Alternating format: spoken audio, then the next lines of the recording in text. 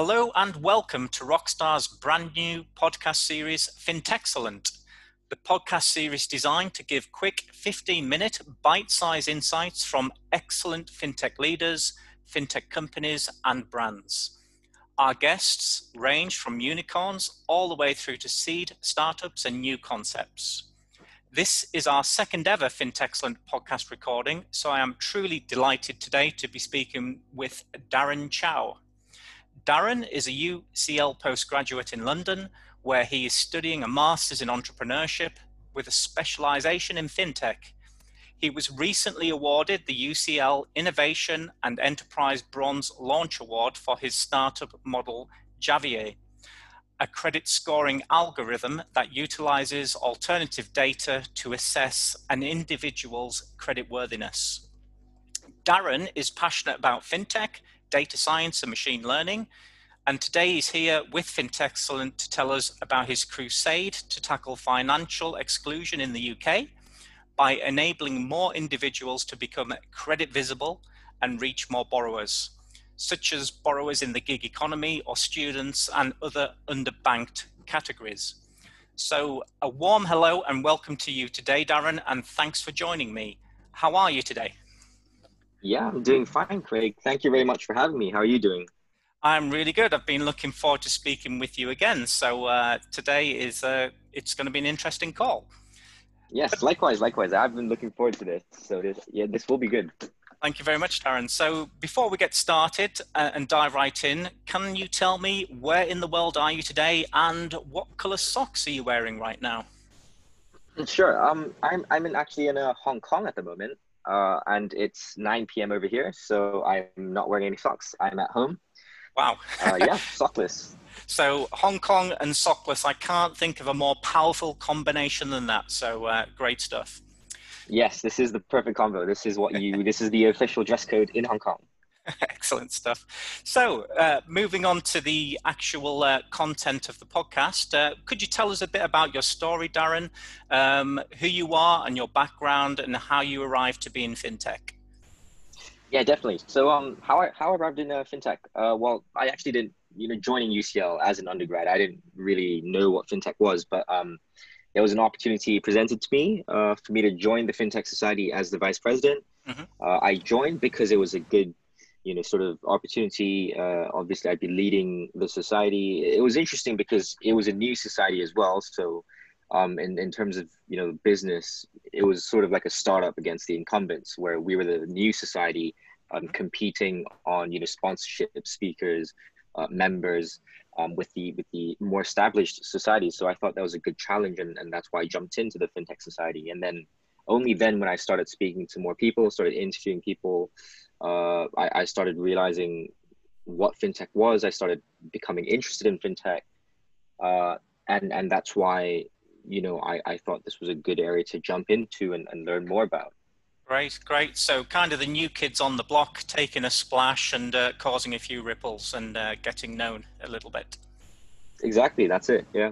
Okay, excellent. So could you tell me more about what is your role today and the biggest lesson that you've learned so far, along with how you've gotten to where you are now so far? I know we're early on in your career, but still there might be a story to tell there. Yeah, sure. So yeah, based on my experiences in the FinTech Society, I combined my passion for fintech with my skills in data science. I did management science at UCL at undergrad level, so that trained us to be a data scientist. It was very, very heavily data focused, and so combining data and combining fintech, I founded Javier. And what Javier is, as you've explained earlier on, Craig, is that what we're trying to do is we're trying to disrupt the credit scoring system. So, I don't know if you know, but at the start of the pandemic, at the start of COVID-19, the average credit score of UK consumers has actually gone up. Wow. Okay. Bizarrely. Yeah. So I thought that was really bizarre. And you can take two things from it. So either you can think UK people are actually doing really, really well because of this pandemic. I think that's not entirely accurate. So the other thing you might be able to infer from this is that the credit scoring system is outdated or inaccurate. And so we're trying to disrupt this whole system. And how we're doing that is that, we're doing this twofold. So we're assessing, I think when you assess an individual, you have to assess someone with first their capability to repay that loan, and second, their willingness to repay that loan. And I think the second element is something that most credit bureaus or most lenders don't take into account. And that's what Javia is doing. That's what the startup I founded is trying to achieve. We're trying to help the underbanked. We're trying to tackle financial exclusion by helping these people, by trying to, help them get a more accurate and better credit profile of themselves. Sounds great. Yeah. Can I ask you a couple of things on that then? So one is, I'm really surprised to hear that credit scores have actually gone up on average. That sounds quite ironic. And two, it's how would you quantify somebody's willingness to pay? Yeah, that's an excellent question. And that's a very, very difficult thing to answer. And we're in the process of trying to figure that out as well. But fundamentally, how you measure someone's willingness to pay is by looking at their conscientiousness. And how you do that, well, what we're trying to do to measure that is we're trying to use a combination of interviews and psychometric tests to measure someone's conscientiousness in order to measure their willingness to pay. Now, this is obviously not a very, very simple, task. If it was, people would have done it already. And it's been done in other countries like Africa as well. But with those startups, obviously, they can't just come into the UK because of cultural differences. There's also, things you have to consider, like whether or not it's able for people to game the system. But just a quick overview on what conscientiousness really means. So it's one of the big five, personality traits, and conscientiousness refers to first, someone's tendency to be responsible. Second, how organized they are. Third, how hardworking they are. Fourth, whether they're goal-directed or not. And last and fifthly, whether or not they adhere to norms and rules. So this is what conscientiousness means. And if we can measure this, if we can find some way to measure someone's conscientiousness through psychometric tests and interviews, we can look at whether or not someone's willing to repay that loan, or how willing they are to do that. Yeah, I think I agree with that, because a lot of it is about willingness and attitude, basically, isn't it, towards that? So if you can identify what that looks like and create a base for that, then I think that could be immensely powerful in today's society. 100%. I absolutely agree with that. Great. So tell me, Darren, what's next, and where do you see the best tech itself and the innovations heading next in your industry segment? Sure. So I think what most people are realizing now, or have realized already, is that data is the new oil, right? Data is very, very valuable, and that's where the money is to be made. So everyone's collecting data, but not everyone's using it the way it can be used. So nobody really knows what to do with the data, or how do you monetize that information. So now the challenge is, how do we, once we've obtained the data, which they've already done, how can we structure the data? How can we analyze it? And how can we visualize it in a way that's going to be useful to us, useful to the companies? And that's the next challenge. I think that's the next big step. Once people can start to do that, then they can take their company to the next level, or they can find some sort of innovation and provide, make a positive, meaningful contribution to society. And that's going to help us as well, because once they can get that data, or once we can get that data, then hopefully we will, we'll be able to tackle financial exclusion. Hopefully we'll be able to help the underbanked, help the gig workers, help people who deserve to get access to fairly priced financial services, but are unable to do so. And obviously, I think what we're doing here at Javia is new and innovative, and so I think hopefully companies like Javia will be the next sort of wave of companies heading into our industry segment. I think it's a very noble cause, and one that is fundamentally adrift in society at the moment. So it's a real remedy that's required out there. Could you tell me, Darren, what does Javia stand for the purpose of our audience? Yeah, absolutely. So Javia, you're actually the first person who's asked me this. And okay, so Javia stands, it's an acronym, and Javia stands for Just Another Very Intelligent Algorithm. Okay, you sound very humble with that name, and I like it a lot, I must say. So it's always good, I think, to hear the story or naming convention behind a brand, because it does tell a story. So Yeah, I think what's really funny is that everyone's doing their own startups, everyone's building new things, and they're all AI and tech and machine learning, right? And everyone's building algorithms here and there, and I think everyone's overcomplicating everything. So I think, yeah, based on all the solutions that are out there, we're just another company, we're just another startup that has an algorithm, and I thought that was a clever play on words. yeah, I think it is, and I think it shows a lot about how humble you are as well. So I think it's a great idea. So Thank you. you're welcome. And pretty much towards the end of the session now, what would be the most important message or benefit do you think that you could give to your customers or clients or industry niche? Sure. So, what I've learned, based on all my experiences, not that it's been so long, but based on all my experiences, I think what I've really learned, and I think it can be summarized in one quote, and this is a quote I really really appreciate, and it's really really I've connected with it, and it's a quote by Sean Rad, who's the founder and CEO of Tinder, and what he said was data beats emotions, and I think everyone can learn a lot from this quote, not just from the perspective of a dating app, but it can be actually applied into many daily life use cases, or from a company's perspective. And it's that you can't get too emotional, because work is work, and you can't let your own emotions make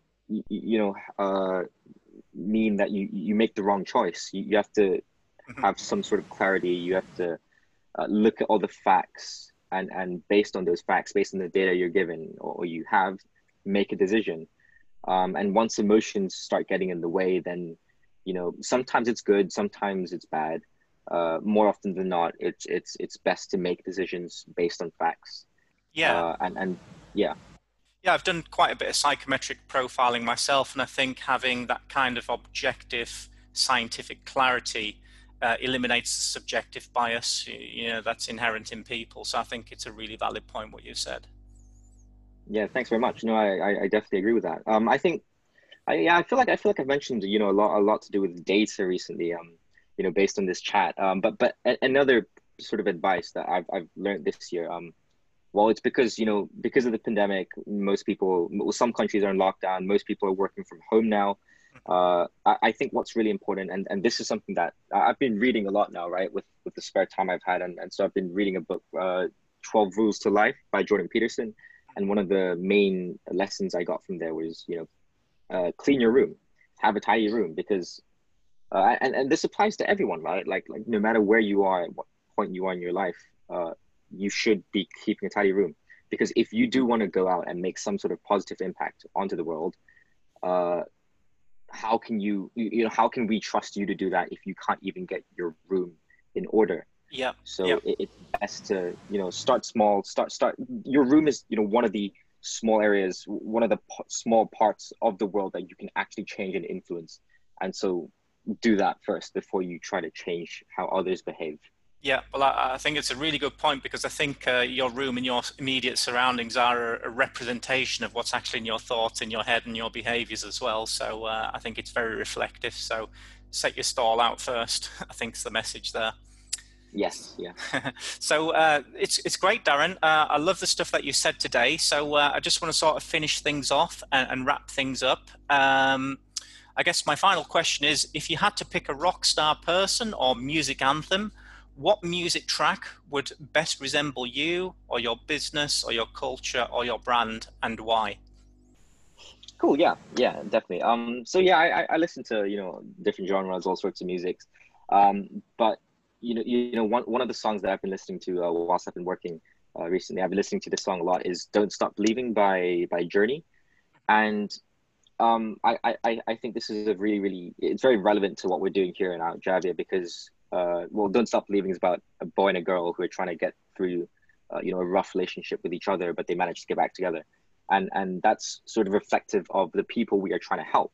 Not that it's boy-girl relationship, rough relationship, but it's our customers having a rough relationship, with the financial system. Mhm. And it's a rough relationship, but they manage to get back together, and that's what we're trying to achieve. We're trying to help them get back together. Yeah. So I think that's really reflective of our customers, but also it's reflective to us as a startup, because we're obviously a new startup. We're trying to do this thing. We're trying to build a new credit scoring model. It's not that straightforward. We're not selling pencils B2C to customers. We're trying to disrupt this whole system, and it's a rough ride, and I'd say it's a relationship between us and success. And it's a rough relationship, but hopefully, when we get to where we need to be, we'll manage to get back together and combine these two elements together, Javier and success. And so that's why I think Don't Stop Believing is reflective of what we are at the moment, at this stage and point. I think it's a perfect crystallization of what you're about. So, and very well articulated. So really fascinating, really interesting stuff. Darren, you've been an absolute rock star today. Thank you for joining us. And my last thing is, if anybody wants to hear more about you or your business, what would you say people should do? Go on www.javia.uk. So Javia spelled Javia. So that, once again, that's javia.uk. We have, the Javia community, where we're trying to develop that community and create a dialogue with consumers, with people interested in our product. And so I'd say go there, check it out, join our community, and we will get in touch with you. If not, check out our LinkedIn, check out our Twitter, or feel free to reach out to me on LinkedIn as well. My LinkedIn is just Darren Chow. Should be quite easy to find me. But yeah, anyone who wants to reach out, please feel free to. I'd always be happy to have a chat with anyone. Thank you so much, Darren. We've enjoyed speaking with you today one-on-one, but I hope you get some interesting interactions as well. And thank you to our listeners for listening to the podcast. And I hope to catch up with you soon and listen to more of your continued success. Thank you very much for this, Craig. And thank you so much for having me on board onto this podcast. I appreciate it very much, and I appreciate your time. So thank you once again for this. Yeah, it's been very enjoyable. You're more than welcome. Speak again. Take care. Bye-bye. Okay, take care.